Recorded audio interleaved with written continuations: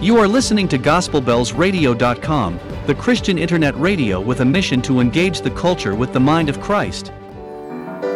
If you attended a wedding and listened to the bride reading the vow to share our life, all of our life with the groom, I assume you would not be surprised. But if you heard a bride pledge to give all of her life, as opposed to sharing her life, to give all of her life to the groom, I'm sure eyebrows would be raised, especially in today's world. It's not slavery, you would say. It's just a marriage, a union of equals, our modern enlightened mind would say. Which rational, self-respecting bride gives her life, all of her life to the groom? Share your life with him, yes, but give your life to him? But then, some other observer may flip the question and ask, which groom, which exceptionally gifted or loving groom deserves to have all of a bride's life given to him to do as he would?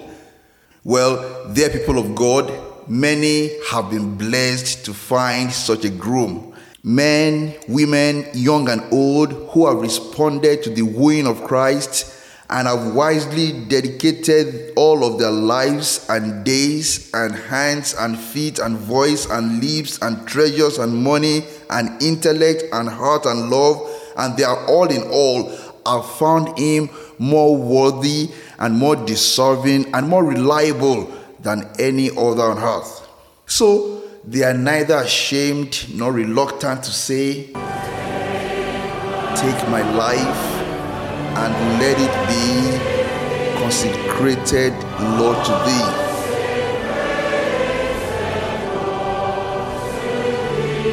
Take my moments and my days. Let them flow in ceaseless praise. Brothers and sisters, oh, that you and I today would appreciate all over again what precious gifts our Lord gave to us when He married us. He loved us before we loved Him. He searched for us. He rescued us from sin and oppression. He rescued us from sin and the oppression of the devil. He made us the adopted children of God. He opened the gates of heaven for us. These are incomparable gifts, gifts that none other can give. So, in response, as His faithful bride, we make a vow saying, all for Jesus, all for Jesus. Although we will still retain the use of our hands and feet and our lips and voices, we will do with them only that which pleases our groom. Take my hands and let them move at the impulse of thy love.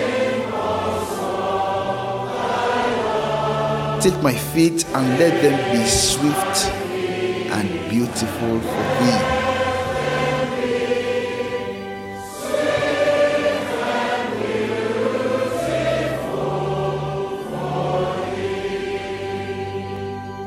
Take my voice and let me sing always only for my King.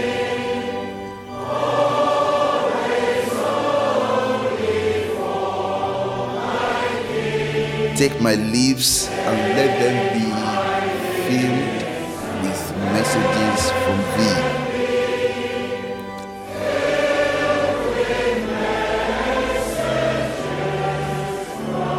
And you know, the messages are such that we are unable to keep to ourselves. The message of what the apostle described in Ephesians 3:8 as the unsearchable riches of Christ. We read in Matthew 13 that when a man found it in the field, he hid it again, and then in his joy, he went and sold all he had and bought that field. Just as that merchant looking for fine pearls, when he found one of great value, he went away and sold everything he had and bought it. Take my silver and my gold, not a mite would I withhold.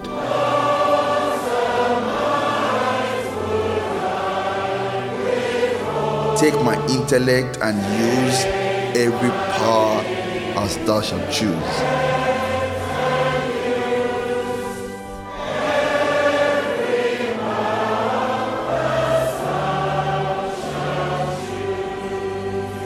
Take my will and make it thine.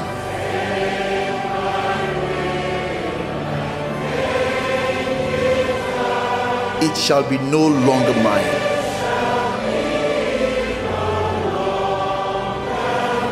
Take my heart, it is thine own. It shall be thy royal throne.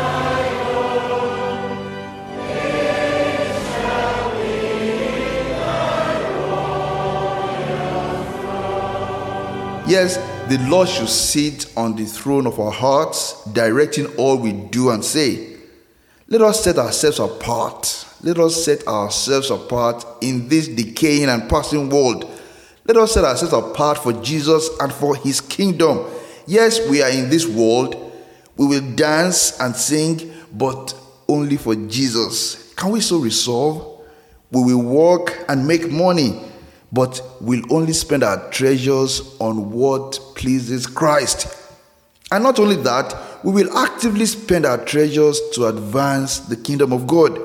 Yes, we will talk and interact with friends and share posts and updates and comments and opinions on Twitter, on Facebook, and on Instagram, but we would not be part of any unseasoned discussion that does not glorify our Lord.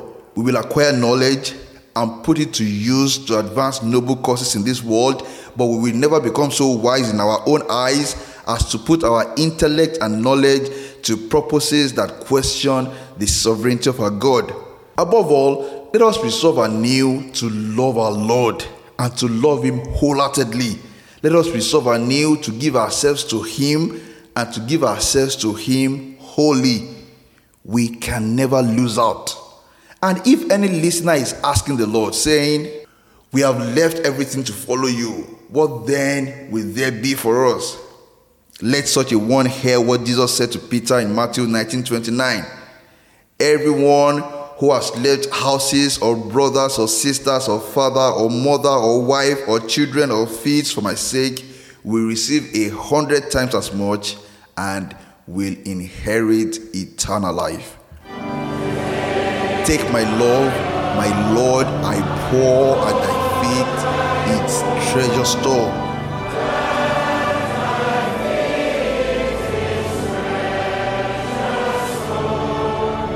Take myself, and I will be ever only all for thee. Let us pray.